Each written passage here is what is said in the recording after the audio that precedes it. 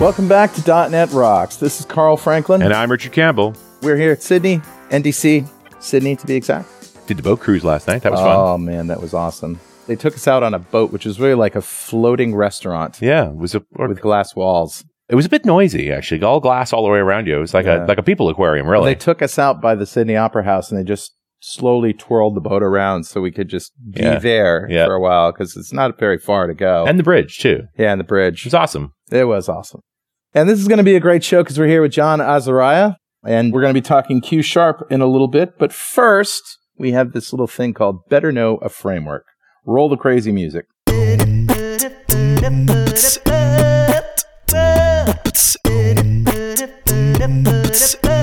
right, buddy, what do you got? This is crazy, but this is an article in The Verge. Windows 95. Remember that? Yeah, it's like 13 years ago. Yeah, it's now an app that you can download and install on Mac OS, Windows, and Linux. What? It's written in Electron. I swear to God, I'm not making this up. The guy behind Slack, Felix Reisberg, did this. Okay. Yeah, so now you can run Windows 95 as an Electron app. This is Electron run amok. That's what this is. Yeah, it's crazy. This is not a good idea. No, it's crazy. But look, there it is. That's funny. You can't see it, but just go there. This is actually show 1587. So if you go to 1587.pwop.me, that will link you right to it. That's awesome, dude. I love it. What else can you say? I mean, you got it. It's just standing there. It's every once in a while, you need a little Minesweeper. Minesweeper. Yeah. I bet there's a somewhat smaller way to run Minesweeper. I'm just guessing, rather than emulating an entire operating system to play Minesweeper. Probably. Okay. That's what I do with it, though. I love it, though. Yeah. Who's talking to us, my friend? We haven't done a lot of shows around quantum computing, except we did do that Geek Out. The Geek Out was fun. That was in 2015. Yeah. So this is a comment from show 1196, which was the Quantum Computing Geek Out. And I'm laughing at the abstract I wrote, again, 3 years ago now, where I said, the state of quantum computing today, 3 years ago, is like the state of classical computing in the 1950s before the advent of the transistor. Because we're still feeling around for the fundamentals of what qubits should look like. There's competing strategies. What's a qubit? Nice. Never mind. That's another show. Yeah.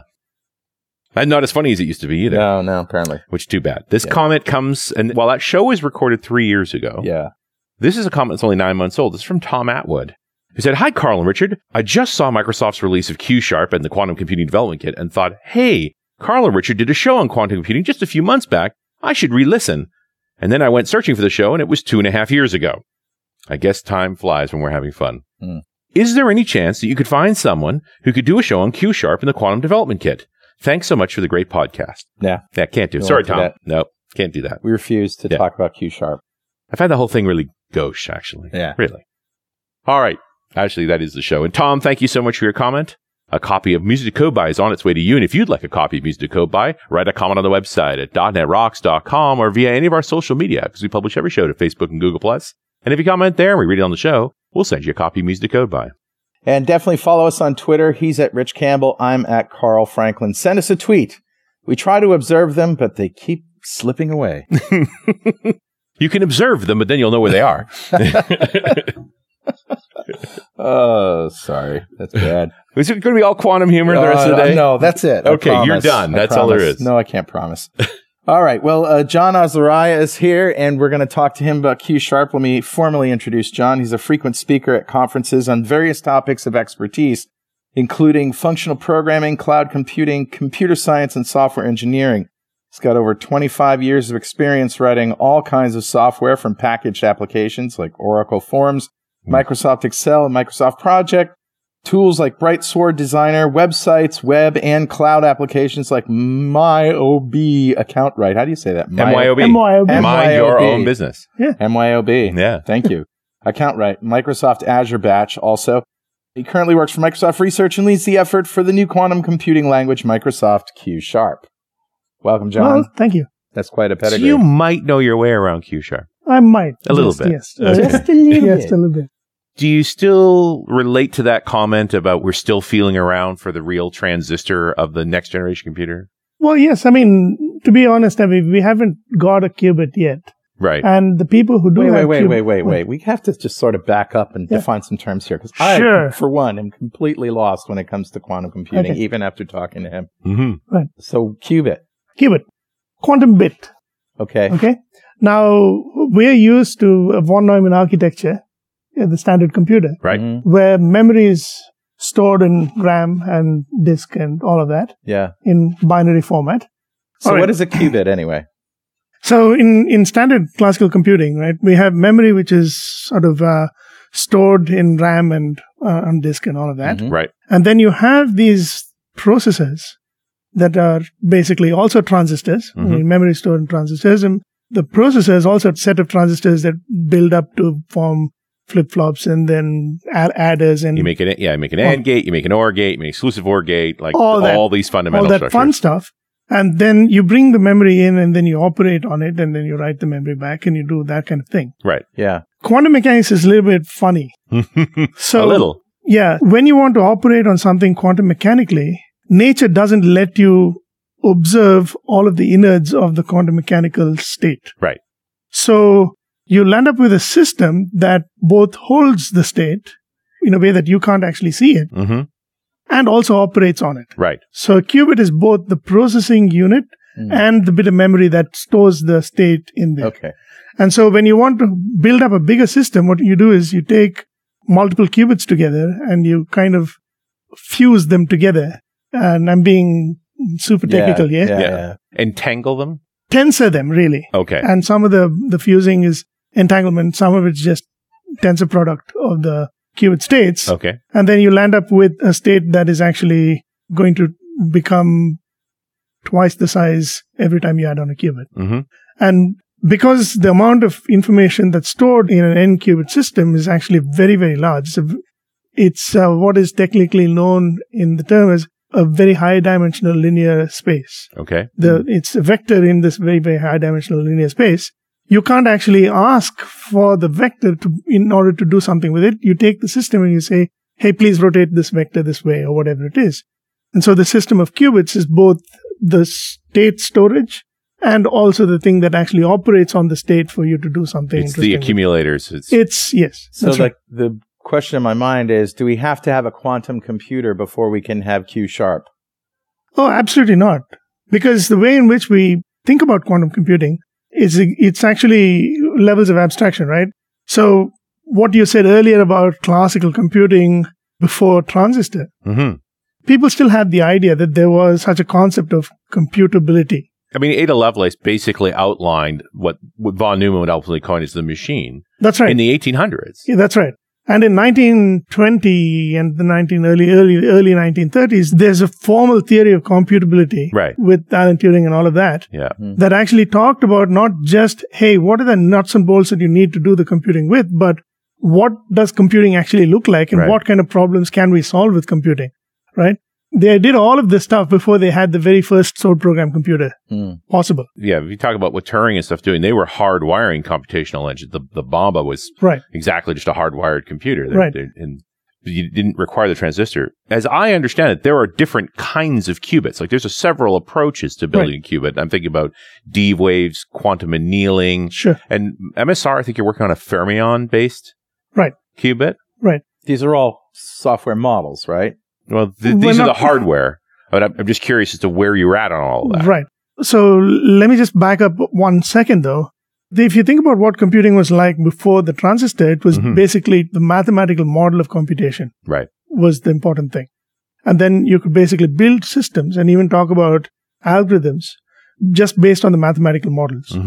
So in a quantum computing world, it turns out that the mathematical model of quantum computing is a generalization of classical computing. Okay. And the generalization is actually linear algebra, not anything else. So if you had linear algebra with certain, restraints and so on and so forth, you can actually build up a viable, consistent computation model for quantum computing. And then you can embed that into an emulator, which is kind of what everybody does these days. And like an emulator, it's just not as fast as the real thing? Absolutely not. Okay. It's orders of magnitude slower. Right. Enormously limited in terms of how much you can actually just like the represent. Android emulator. Yeah, right. So if I can just kind of wrap my brain around this. So you have software models that emulate what the hardware will do when we have a quantum computer that we can run it against. But in the meantime, we can develop architectures and programming models and languages like and algorithms. That we can do so that when the hardware comes around, we've got software to run on it. Yes, exactly. Yeah. And the hardware will take some time coming. Sure. People have been working on different types of hardware for a very long time. And as you mentioned earlier, there are many ways to skin this cat. You can create, and that is actually a quantum joke. Little Schrodinger reference there. Yes, okay. Since you guys this didn't is laugh, going to keep happening. That's thinking out of the box. Right there. There you go. Well now we know if the cat's alive or dead. Well played. Cat's out of the bag. There are many ways to actually build qubits. And what a physical qubit really looks like is really a quantum mechanical system that has certain properties. And there are many quantum mechanical systems that are out there in the world that kind of have some of these properties. And the trick is to get them to actually be used in a computational manner. Right. And so we have the front runners in the field who have these things called transmon qubits, people like IBM and a company called Rigetti, and Google just announced a 72-qubit device. People are basically talking about a 144-qubit device coming out soon. Right. And so on and so forth. But these qubits are interesting. They are real. They have the quantum mechanical properties. They are severely limited with the kind of characteristics that they have. So, for example, these are devices that show all the quantum mechanical properties that you need for about 1/1,000,000th of a second. Okay. And so now you have to basically sequence your instructions to interact with the quantum mechanical state of the thing, and you don't really have much time to do it. Now, in order to make things a little bit more tractable, what you'll end up doing is introducing error correction, again, a mathematical model for it. And that effectively allows you to have between hundreds and tens of thousands of these little physical qubits that you can now simulate a logical qubit that has a lifetime that is tractable. Right. Or you could This is why the numbers are so large, because, I mean, wasn't the magic number for, quote, real qubits, it's like once you get to 30, you're going to be good in terms of complex computation? Well, no, that's a different story. And there's quite a contentious issue to be discussed at that point, because there's this really weird phrase called quantum supremacy that people talk about. Right. Which is notionally the kind of thing where what is a problem that I cannot solve classically that I can now have a solution for from a quantum mechanical system, to say that this quantum mechanical system is actually better than the state-of-the-art classical stuff. And aren't there certain sort of classical equations, like this is essentially unsolvable with traditional hardware, it'll take the duration of the universe to solve it, but quantum should be able to knock it out, and it's going to be one of your proofs. And there's an enormous amount of research in trying to find the smallest solution that requires the fewest quantum resources that still prove that the quantum mechanical approach is superior to the classical approach. Okay. And the jury is still out on which problem is going to exhibit this behavior in the first place. And can I ask about the D-Wave guys? Because their system seems different. It is. And somewhat contentious as well. Who is that? This is another company making another kind of quantum computer, but they're advertising 1,000 qubits? Well, I think they've said something about 2,000 qubits. So there are two models of mathematically describing quantum computing. One is called the gate model, which is effectively a time evolution of quantum state using matrix multiplication. Okay. And another one is what D-Wave does, which is to try and find the lowest energy of a given system that represents a problem. And by finding the lowest energy, you kind of get this simulated annealing kind of approach to finding an optimal solution for something. Okay. What's contentious about this is that this approach is not quantum specific. Quantum annealing has been around since the 1950s. Sure. And it turns out that you can actually use the quantum mechanical approach that they've taken and optimize your classical algorithm to come up with the same solution with far less resources from a classical side. There's an arms race in some sense going on where somebody comes up with, hey, this is a quantum system and it solves this problem fast. And then someone takes quantum-inspired optimization to a classical sense and then beats the classical problem around the head a bit. Right. And then you'll end up with a classical solution that actually outperforms the quantum one. And this has actually happened more than once. So, for example, the quantum optimization that D-Wave achieved was actually first replicated by an Azure cluster. So several orders of magnitude cheaper, $2 million to $2,000. Right. And then after a little while, somebody worked on it for a graduate project or something like that and eventually landed up getting the same result on a laptop. Right. So this is the reality. And that was one of the conversations that I saw going on around these things was that you weren't demonstrating the benefits that we expected from quantum in this approach. It was still just reasonably solvable problems. Right. But that's the annealing model that D-Wave uses, which isn't the gate model that all the others are actually working on. Okay. And the gate model allows you to actually employ certain interesting algorithms. So in the 1970s, there was a brilliant chap at MIT called Peter Shor who came up with the algorithm for factoring numbers, right? And factoring numbers is hard. And should be. I mean, that's why we have credit cards that we can rely on. Right. Right. This is the basis of most encryption is number factoring. The entire world's economy, if you want to be less melodramatic about it. That's the left. Okay. Yeah. Okay. So basically, if you want to destabilize the world's economy, you want to learn how to factor numbers quickly. Yeah. Factoring large primes is a great way to wreck the economy. Exactly. Okay. So Peter Shor basically used number theory and a whole bunch of basic mathematical stuff to come up with a mechanism to reduce the factorization problem to the problem of period finding. As in, I give you a function that spits out a bunch of numbers. Tell me if this function is periodic, right? And that turns out to be a hard problem, classically as well, if you think about it. But it turns out that the two are related. The period finding is now basically factorization. The two are equivalent. And so the brilliant bit came to using quantum mechanical techniques to achieve speedups on the period finding piece.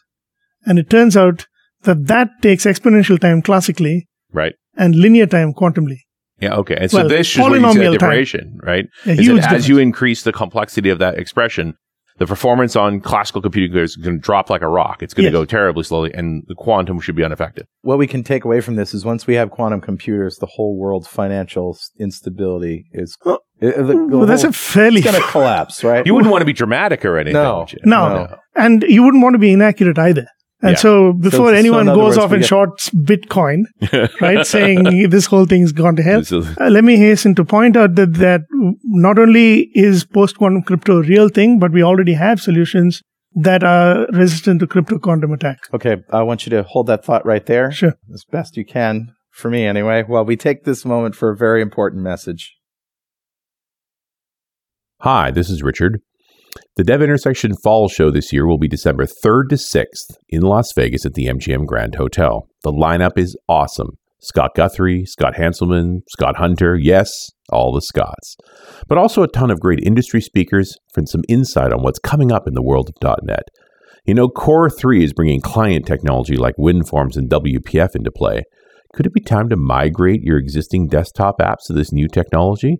Come learn more at Dev Intersection, December 3rd to 6th in Las Vegas at the MGM Grand. Go to devintersection.com to register and use the code .NETROCKS to get a discount. And we're back. It's .NET Rocks. I'm Carl Franklin. This is Richard Campbell. This is John Azariah, and we're talking quantum computing.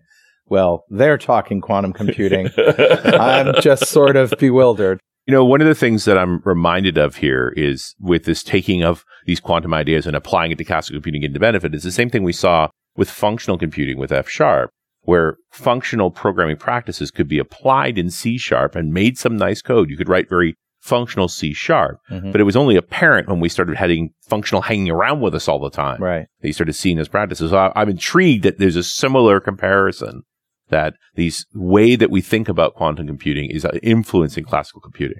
Indeed. To be fair, I mean, let's put the crypto thing on hold for a minute, but I'll come and address this specific thing, right? And to be fair, classically, we've been taught algorithms in a particular way, and the algorithms have usually been taught very pragmatic, set theoretic maybe approach, whatever it is. But usually you don't go all the way down to linear algebra and matrix operations and that kind of thing, all the way down to the nitty-gritty. What you're really doing is manipulating vectors in large Hilbert spaces. But it turns out that that's actually how quantum mechanics works. And as a special case, that's actually how classical computing works. It's something that we don't start with the association early. So it's not surprising that you get insights from working with quantum computing in this deeply mathematical approach, and it suddenly dawns on you that the special case of classical computing is really a special case of this deep mathematical insight that you've received. Right.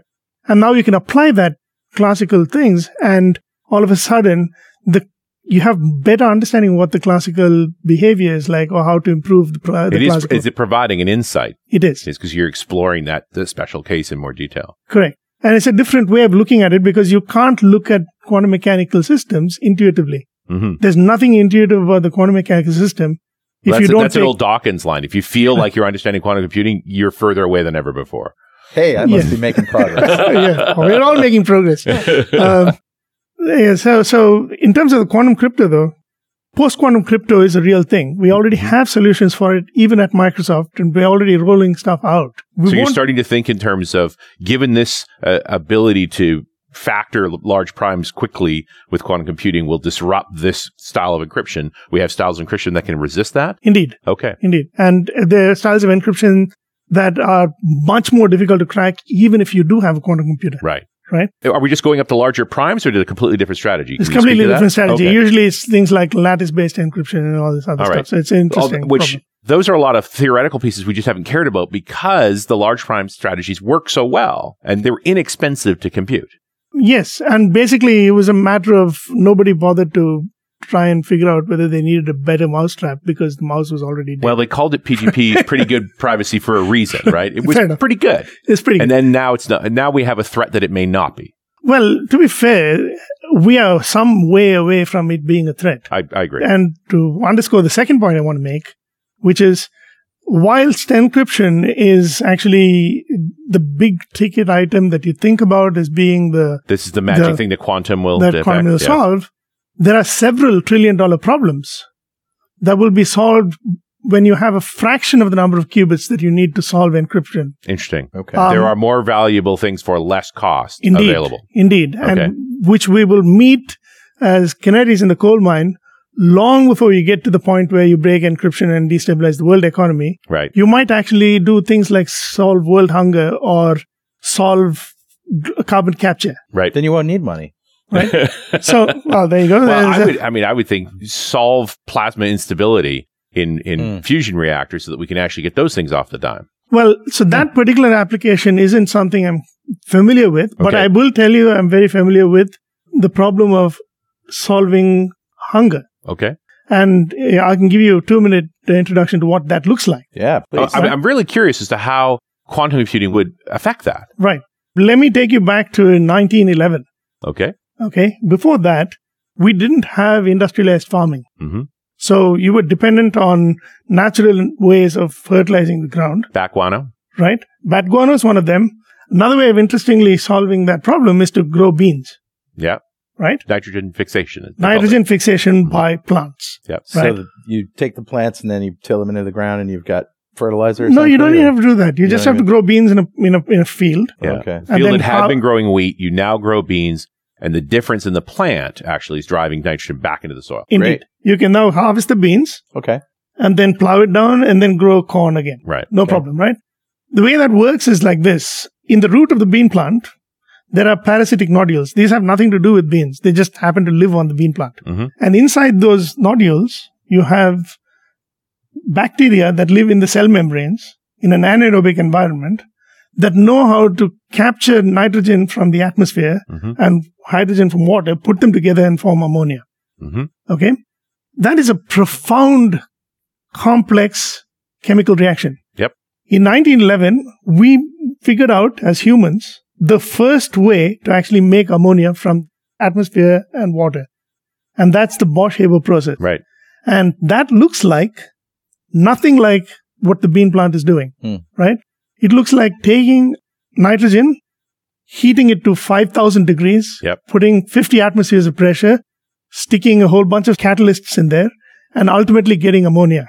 We haven't changed much since 1911. No, it worked pretty well. Makes great gunpowder, too. We spend 4% of the global energy output on just making ammonia. Yeah. It is the most important industrial chemical on the planet. Right? Because it makes fertilizer. It's the reason we feed people. Because this is literally how we've eaten anything that we've ever eaten in our entire lives. And explosives. We talked about this in the Agriculture Geek Out, right? That the green revolution in the 60s, where we went from 1 billion people in the early 1900s to 3 billion people, where we should have tipped over as a civilization. Yeah. It was this process and that technology that allows us to triple our population and not have everyone starve. Yeah. Yes. Yeah.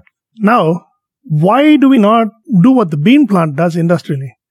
The reason we can't is because we don't understand how nitrogenase, which is the enzyme that's used by Nitrosomus the bacterium in there, we don't understand how nitrogenase works from a chemical perspective. Like chemistry, we can't sit down and say, hey, this is actually the set of equations that you need to solve to figure out how nitrogenase works. And when nitrogenase meets this is how it catalyzes this nitrogen fixation issue. We can't do it in the lab in vitro because everything's in an anaerobic environment inside the nodule, right? And we can't analytically understand the chemistry. Is this a protein folding problem? This is not a protein folding problem. This is typical chemistry where, because we have 2 transition metals, in fact, in nitrogenase, we have iron and molybdenum. You have to solve the problem of what happens to about 170 electrons in order to get the understanding of why nitrogenase has these properties. It's like a nanoscale catalytic behavior. It is nanoscale catalytic behavior. Yeah, that is really cool. Very hard problem to solve. So much so that if you tried to sit down and classically write out the state of an electron on all the permutations. Yes. Yeah. If in water, for example, there are 2 hydrogen atoms. Yep. So 2 electrons from the hydrogen atoms and 2 from the Cooper pairs on oxygen. So 4 electrons. You can sit down and solve the water problem. Analytically, it'll take you a couple of weeks. But as a grad student, you can probably sit down and work out the equations and say, water will have these properties. Right. Right? At 170 electrons, each electron's waveform takes at least 2 complex numbers to store. To store 170 electrons characteristic waveforms, you need 2 to the 170 complex numbers. That's a big number. How big? There are only 2 to the 150 atoms on this planet. So if you made every atom on the planet RAM part cell of the equation, RAM cell, you would need 1 million Earths just to store the problem's definition. Nice. Right? So classically, we can't solve this problem. You should wait for the iPhone 40. Yeah. Yeah, I think you're a little pessimistic here, right? Like, we can't solve the problem because we don't have enough atoms. Jeez. It's such a small thing. I order them on Amazon. Nice. Well, Richard. Yeah, buddy. Guess what time it is now? Must be that happy time again. Yeah, that's right. It's time to decouple the Heisenberg compensators, split the Freem blazerator into its component parts, and dispatch the Quirkadirk so someone around here can get a stronger coffee last week. Nicely done. That joke got funny at last week. That's when you nailed it, man. That was beautiful. Thanks. It's actually time to give away a $200 Amazon gift card, compliments of Progress Telerik, to one lucky member of the .NET Rocks fan club. But first, let me tell you about the most comprehensive developer toolkit for building modern apps on the market today, Telerik DevCraft. With more than 1,100 Telerik.NET and Kendo UI JavaScript components and controls, you can easily build modern, high-performant web, mobile, and desktop apps, as well as chatbots. The toolset also includes reporting solutions, automated testing and productivity tools, and comes with a range of support options. New this year is a free online training program for all license holders. So with this, alongside thousands of demos with source code, comprehensive docs, and a full assortment of Visual Studio templates, you'll be up and running with the Progress Telerik and Kendo UI tools in no time. Download a free 30-day trial today at telerik.com/download. All right, buddy. Who's our winner? Today's winner, Richard, is Buck Hicks. Congratulations, Buck. Big clap for Buck. Ain't no golf claps here. And Buck just won a $200 Amazon gift card, compliments of Progress Telerik, just for being a member of the .NET Rocks fan club. And if you'd like to be a member, go to .NETRocks.com, click on the big Get Free Stuff button, answer a few questions, and join the fan club. We have thousands of members all over the world, and every show we like to give away stuff from our sponsors. And every December, we give away a $5,000 technology shopping spree to one lucky member of the .NET Rocks fan club, but you got to sign up to win. Hey, and by the way, if you want to support .NET Rocks and the fan club, go to patreon.netrocks.com and make a pledge. We also like to ask our guests, John, if you had $5,000 to spend on technology today, what would you buy? Not a quantum computer. No. If you know of a $5,000 quantum computer, I'd like to know about that. This is a good question because back in the day when I was a little kid growing up in India, there was a lot less light pollution. I spent a fair bit of time looking up at the stars. Yeah. Haven't done that in a long time. Would love to get a good telescope and a decent camera and try and put some stuff $5,000 will get you a nice auto tracker. That's right. You literally plug in what you want to look at and it'll turn to the right location and track for you as the planet rotates. Like, shiny. Yeah. So that's probably what I would do. Yeah. I get my own little observatory going. That's a great idea. I love that. I took my first photo of, at the first saw it this week, the Southern Cross. Oh, yeah, right, because we're down here. Yeah. There it is. You know, when you see the Southern Cross for the first time, you understand now why you came this way. That's some lyrics, I think. Yeah. Crosby, Stills, and Nash. Anyway, I took my first star picture with a DSLR. Fantastic. With your ADD. Yeah, and it was great. Good fun. Nice. So I don't know, the telescopes they have now, you can connect to a DSLR camera. So you can not only take great pictures, but they can actually have some detail. Yeah, really good stuff. I'd love to jump back into this because I now have a picture of what John thinks is an intractable problem.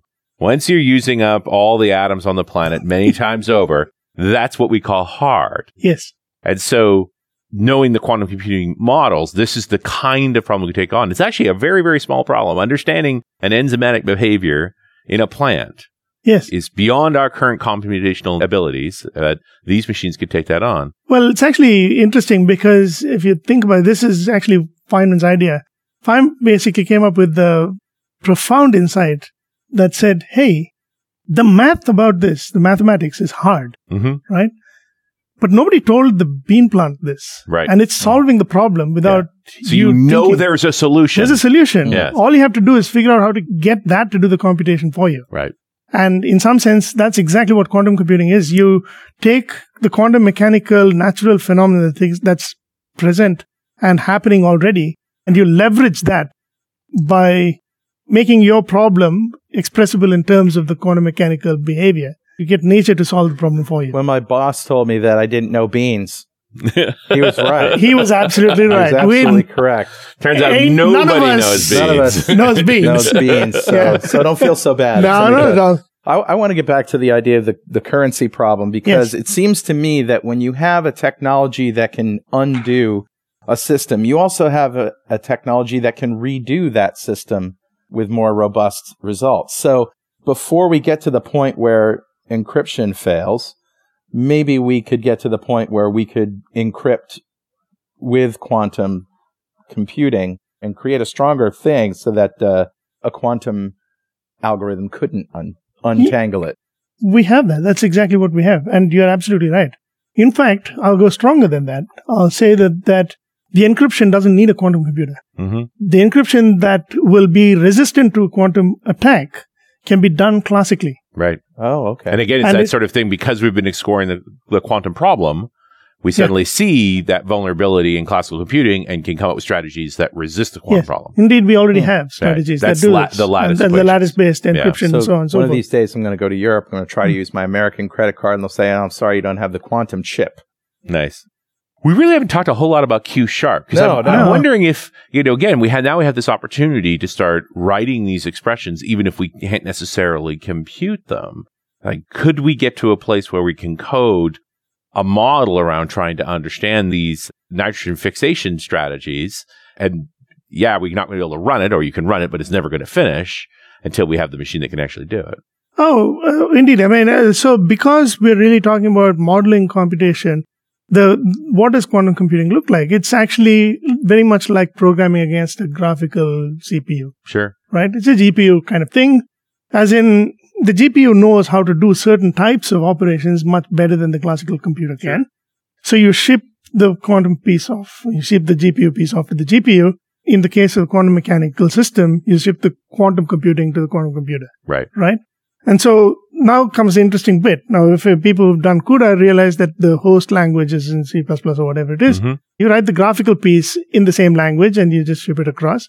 And somehow there's some black magic that happens, and the bit that's supposed to run on the GPU runs on the GPU, and the bit that runs locally runs locally. And you may have done this fast for the listener. CUDA was a programming space specifically for GPUs. It's been around for a number of years now. Yeah. But it was good at these tensor array type problems because you've got the GPUs are really small scalar processors, lots and lots of them. Yes. And they're, the same way that you want to create a shadow on an object in 3D space. It's great for a tensor math problem. It's the same kind of problem. You want many values applied simultaneously across a large number of numbers. More so than that, I mean, when you have an adjunct coprocessor like the quantum computer, it turns out that computer can't actually live on your card inside your own box, because one of the quantum mechanical properties that you need to sort of exploit is the fact that if you want to hold on to the state inside the qubit, you have to isolate it as much as possible from the environment. And so you typically do that by chilling everything down. Right. And so your typical quantum machine at least the approaches that we've taken so far, tend to work in the neighborhood of 15 millikelvin or so. Right. They're living in a bath of liquid helium. Well, no, liquid helium is far too warm. Liquid helium is 4 Kelvin. Oh, my goodness. We are talking about 15 millikelvin, which is about 15 thousandths of a degree above absolute zero. That's awfully chilly. Right. Wow. So, in fact, the engineering challenge don't stick your tongue on it. No. The engineering challenge of sticking a wire with one end at 4 Kelvin and the other one at 15 millikelvin is actually significant. Sure. Yeah. Right? Yeah. So anyway, the long and short is that the quantum machine is likely to live in such an exotic programming environment or such an exotic environment that you're unlikely to keep one in your basement. Yeah, no. It sounds like a product you'll take from the public cloud. Indeed. I'm trying to imagine the syntax of Q#, and I'm having a real hard time. So does it look like a traditional programming language in the sense that you're using numbers and values and... Yeah, that's an interesting question. Just hold that for a moment, because I'm going to come back and tell you why you need a language in the first place. Right. Yeah, good. Right? So there are people who have actually built qubits, companies that have qubits, that allow you to actually interact with them over the cloud. This is already a thing. Right. Right? So there's IBM and Rigetti and all of these places where you can go and sign up for an account and schedule a job that says, when my turn comes around, run this thing on the 5 qubits that you've got and give me the result, right? This is actually a thing you can do today. Okay. But the way they do it is by writing the program in Python and calling a library function, which then gets an implementation for doing something on the device. Okay. Right? There is a function you call from Python that will run on the quantum computer. Correct. And there's some kind of expression inside of that function? Well, no. I mean, the function is literally the thing that you want to do. Okay. So you'll end up retargeting against a simulator or running it on the hardware or whatever it is. Having just a plain old library plus host language is a very naive way of doing it. It turns out that we at Microsoft are quite good at building languages. No. We've done it for a few times. A couple of times. A couple of times. Here and there. And one of the things we noticed was, look, in order to make it so that the program that you write that's supposed to run on the quantum computer is something that we can reason about, optimize, and actually prove correct. So being able to have a strong type system or having a sensible way of actually composing pieces together from libraries that somebody's written with code that you want to write, and so on and so forth, being able to share this information out so that we have, distributable algorithms, for example. Right. It's useful to actually model that as a programming problem in its own right. And when you do that, it turns out that it's far simpler to model a domain-specific language that expresses the quantumness in a quantum context. Okay. And run it in the context of a host program, just like a CUDA program would be. You have a host program, and then you say, oh, and this piece is the quantum bit. In the old world, when I did CUDA programming, you start that with a comment that says, this is the hard bit. Here comes the hard bit right now. This is the hard bit, and now I've done this stuff in CUDA. Right. Which is effectively what you're doing here is you're saying, well, this stuff is in quantum, so I'm not even going to try to run this classically. Right. I know this piece is going to be written in a different language with its own type system, its own mechanism of function composition and all of this other stuff. And the compiler that runs that can now optimize it against the actual device that I'm going to run, because I don't know what instructions are going to be primitive going forward. And so the levels of abstraction basically give you specifically the answer to the question that you asked earlier. Can we do this without a quantum machine? The answer is emphatically yes, you can. And in fact, not only can we do this, but we can do it in such a way that when a quantum machine becomes available that is different from another quantum machine that's already there, you won't even know the difference. You'll write a new abstraction for us. Yeah. So is this very much following the .NET model of Q# is an abstracted language that sits on top of a kind of IL that then goes through a runtime that will be specific to a given machine? Yes, and specifically that will be an exotic computing environment that is non-von Neumann in nature. So even the instruction set that we put as an abstraction over the quantum device is going to have to be something quite significantly different from anything that we've seen so far. But we've done this once, and we have a few ideas on how to do it again. You've done it a bunch of times. I mean, for research I've done, you think about how many times they've implemented IL to compilers, not only when you think about 32-bit versus 64-bit inside of Intel-style architectures, but also the ARM implementation, the Itanium implementation. Like they did this many times, and some that we never saw publicly. There were processors that were being played with, and Microsoft did development to make sure that .NET developers would be able to compile against them. They just never shipped it. And this is another example of that. And someday, we'll be able to run Windows 95 as an Electron app on the quantum computer. Who would do that? Nobody will do that. Maybe. I think is the correct answer. There we go. Because I really want to play Minesweeper, but I remember in 1995 it was pretty slow. You click that thing, and then it would think for a millisecond, and then boom, just explode.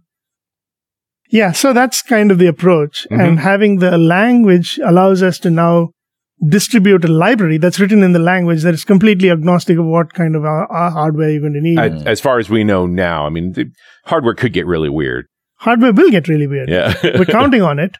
But the algorithms that you are going to use, we know how to add two registers together from a quantum perspective. That's not going to change.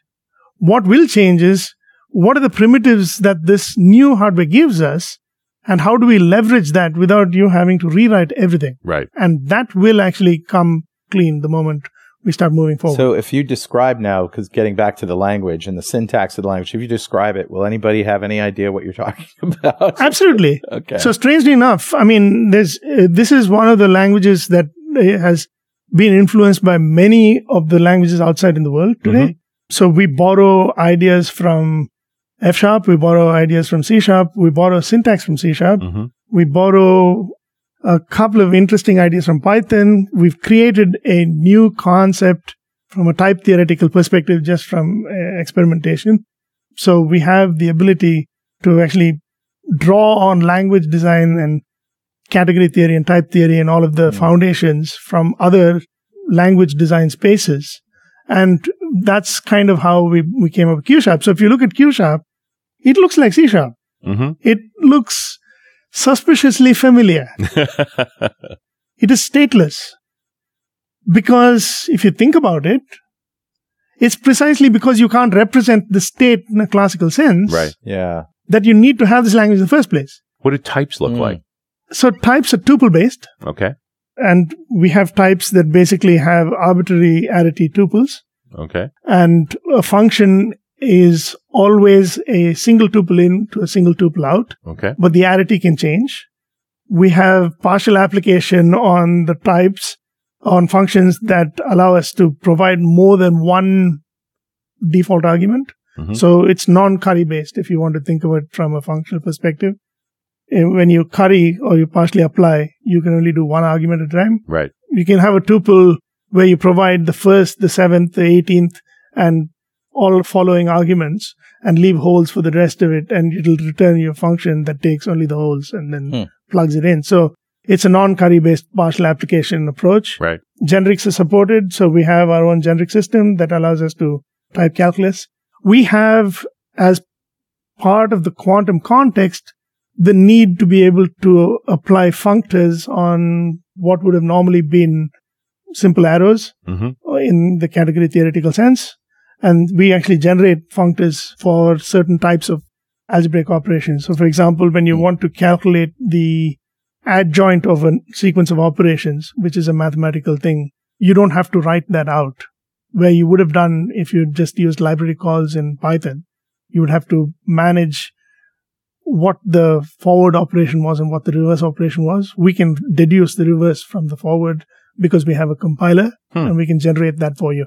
So from a category theoretical sense, there's a lot of foundational work that's been put in to make it robust, sound, and reasonable so that when we look at a piece of code, we can reason over it, do whole program analysis and say, when I call this function in the context of another function, it generates this sequence and I can reduce that sequence down mathematically, which is something I could not have done if I just knew this piece, because this might have been written by somebody in a library that I don't have the source code for. And they obviously don't know what context I'm going to call this library function in. So how do you actually optimize the two pieces together without knowing, when they're separated by time and space, really? Right. That was componentization strategies in the first place, right? Encapsulation was supposed to create those isolations where only the interfaces mattered. Right. Is that just not going to work the same way in a No, it's not, space? right? Because here you actually care about the optimization of the sequence. Right. So this thing results in a sequence, this thing results in a sequence, you're putting the two of them together. And now, in a special case, these two sequences actually can be combined in some particular way. You won't have any clue of how to do that unless you can run an optimizing compiler on the compiled version of this thing. Yeah. And that is actually what Q# is excellent at. Yeah. It's a uniquely quantum problem. Indeed. That's really cool. So I'm having a hard time understanding. You say it's a stateless language, so aren't variables state? So if you have types, you have variables. Isn't that a state? Yes and no. So the quantum state of the thing is actually an opaque type because you don't know anything about the state of the quantum system. If you were able to represent the state of the quantum system, you wouldn't need the quantum computer in the first place. You can write variables, but if you read them, they change? Well, debugging certainly doesn't work the way you expect it to work. We broke Visual Studio. Because if you can set a breakpoint in a quantum state, we get to decide exactly what happens to that cat. So observation is actually quite an issue. I mean, we can observe in a simulated environment and say, okay, look at the state vectors and stuff like that. Yeah. But in the real classical quantum computing interface, you can't possibly do debugging the way printf debugging won't work even. Right. So nothing will work the way you expect it to work, right? When you say variables, we don't actually have variables. We have bindings that are constant and immutable. And really what you're passing in are arguments that you can then carry away. So the arguments are what you start with, you just put them in, and then there's no reading them. The things happen. And the things happen. So in effect, what you're saying is, if I want to start with a qubit in the 0 state, which is what happens when you ask for a qubit, even down at the silicon level or whatever it is, it'll tell you, okay, I've now given you a qubit. All you know about the qubit from the Q# program is my ID is 12. Right. Right? You don't know anything about what state qubit ID 12 is, because if you did, you wouldn't need the qubit in the first place. Right. Right? And so what you would do is you then say, hey, qubit 12, please rotate it this way, or please rotate it that way, or run this sequence of operations on that qubit. And you can define which sequence of operations by using some variables, and that makes sense. Mm-hmm. Or you can iterate over things in order to generate the sequence of operations that runs on the thing. But you're always talking about what you're going to do to the qubit rather than what the value of the qubit was after you did something to it. Mm-hmm. So the state of the qubit is always opaque as far as you're concerned. So it's a stateless language. So let's say we have a quantum computer and we have Q#. Am I able to basically send a stream of information anywhere in the universe by quantum entanglement? So entanglement doesn't work like that. Entanglement is, strictly speaking, a mathematical operation that takes more than one qubit and makes them non-independent of each other. Yeah. So correlates them somehow. Right. Now, what you can do with the correlated qubits is actually kind of interesting and kind of spooky. Right? At a spooky distance. at a distance. Mm-hmm. Right? But it doesn't beat any known physical laws yet. We so far haven't broken the speed of light communication, for example. Right. And I think there's a proof that you can't. Mm-hmm. So if anyone comes and tells you that you can, I think they have to present you with new science to do that. By definition, we say your experiment is wrong. Yes. Right? And then we talk it's about that or the universe is wrong. Let's something pick. like that. It's the same thing as quantum algorithms. Another misconception that's quite common is that we'll run NP-complete problems differently. I think the accepted reasoning at this point is if you have an algorithm that seems to prove that P equals NP, for example, then it's almost certainly that you have a problem with the algorithm. Right. That's not to say that we're blind enough to say that we'll never be able to know whether P is equal to NP or not, because that's still an open question, right? But I don't think, while there are several really disruptive and really profoundly different, non-intuitive things that quantum mechanics gives us, I don't think fundamental laws actually under threat yet. We don't actually know. Right. So signal R is out of the question. What we're saying. I don't think so. Yeah. Sorry. Not going to go that way. Well, any sense when we're going to start having these machines to work against? Oh, beautiful. We have some. We have the noisy qubits that are out there already. In fact, they're out in such numbers that people have started a new branch of quantum computing called NISQ, Noisy Intermediate Scale Quantum Computing. As in, you have, hundreds of qubits that don't last very long. Can you do something useful with them? Right. And that's the science. There's a lot of error correction involved in there, discarding incorrect values. Maybe. Or we say that the only things that you can actually do are just one or two operations, but combined with a large number of qubits, we can do something that we couldn't do classically. There are people thinking about that. Right. Microsoft is not actually thinking about NISQ at the moment. We are still trying to get our first qubit. And that sounds like we're behind the eight ball a bit, and it's perfectly reasonable to feel that way. But the physics behind the kind of qubit that we're going for actually has higher promise than the other approaches. So ideally speaking, when a topological qubit comes forth, when it does, it should actually have characteristics that make it immune to certain types of interference and certain types of decoherence. So the first qubit that we build, or the first real qubit, topological qubit that we build, will actually have lifespans that are orders of magnitude larger than the existing ones. And become much more computationally relevant. So the idea is that someday, possibly in my lifetime, we'll put 1,000 to 1,000,000 of them on a 1-inch by 1-inch wafer, chill the thing to 15 millikelvin and do something interesting. Right. Right? But more pragmatically, the stated goal is that we should get the first topological qubit by the end of this year.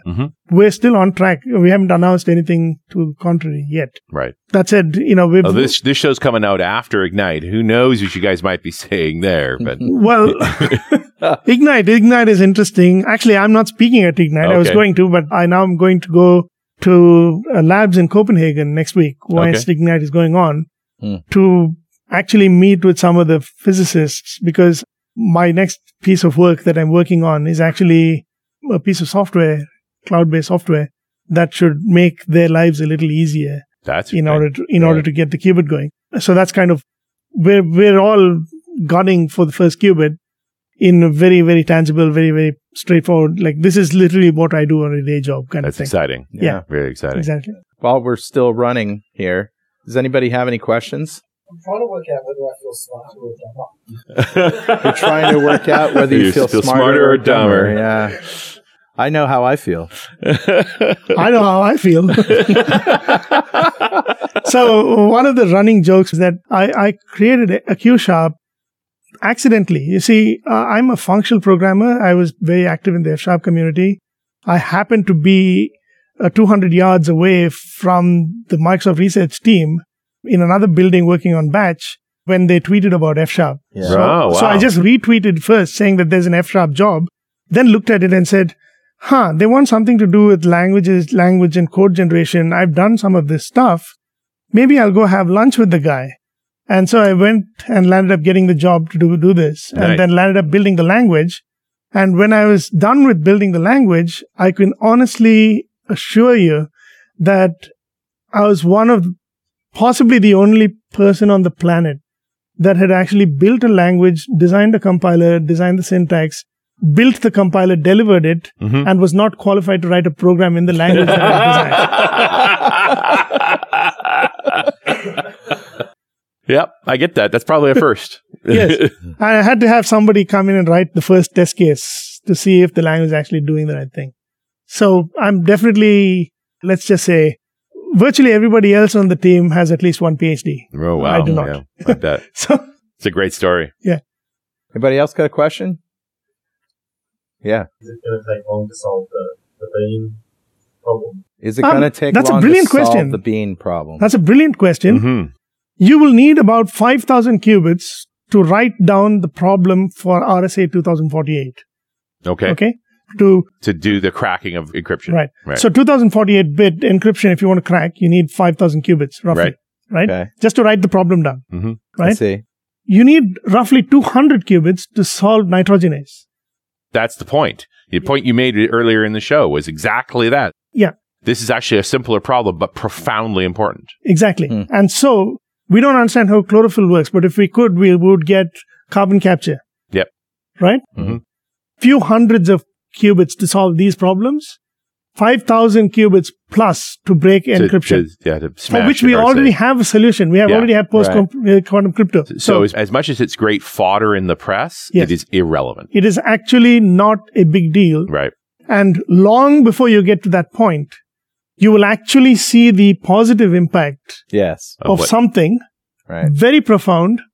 Because if you think about, this changes everything, right? It changes the cost of food is tied to how much energy you can actually spend on fertilizer. Yeah. If you remove that, how does it change the world? Yeah. I can only say profoundly because I can't even imagine what that would look like. Mm-hmm. Yeah. Right? As a sub-Saharan Africa, all of a sudden, you don't need to put in 4% of energy output to generate fertilizer. You can actually feed people without any of that. And then again, we could eat animals. Well, as long as they're around, right? Yeah. But you see what I'm saying? So you can't even think about the profound impact of what this is. And you need orders of magnitude fewer qubits to get that kind of impact. Yeah. Yeah. That's where it goes. Very fair. Yes. With those kind of physical problems, is there any kind of opening for using quantum computers to solve the physical problems and make them quantum computers?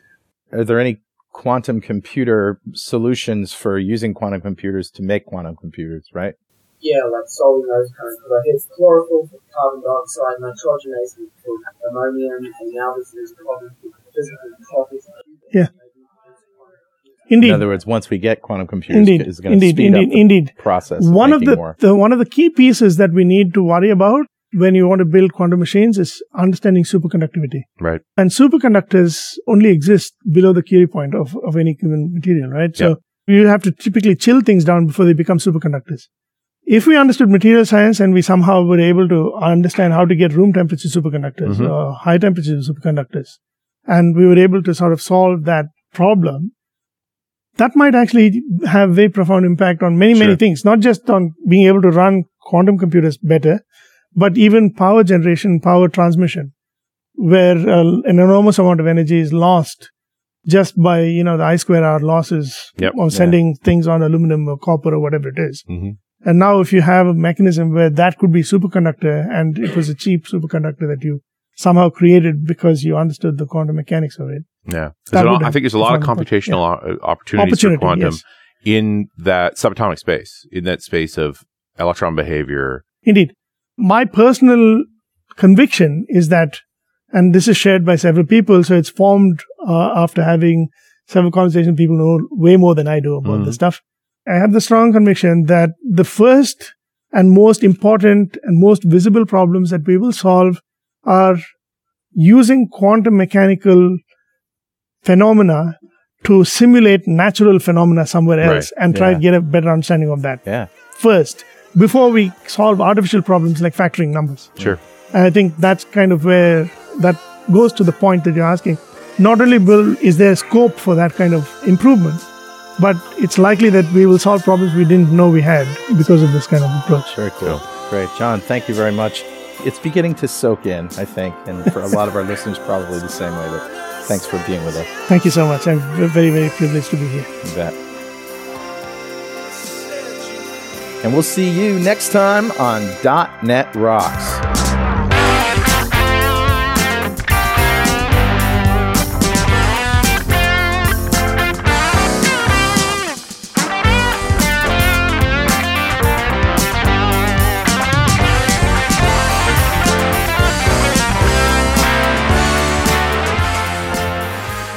.NET Rocks is brought to you by Franklin's Net and produced by Plop Studios.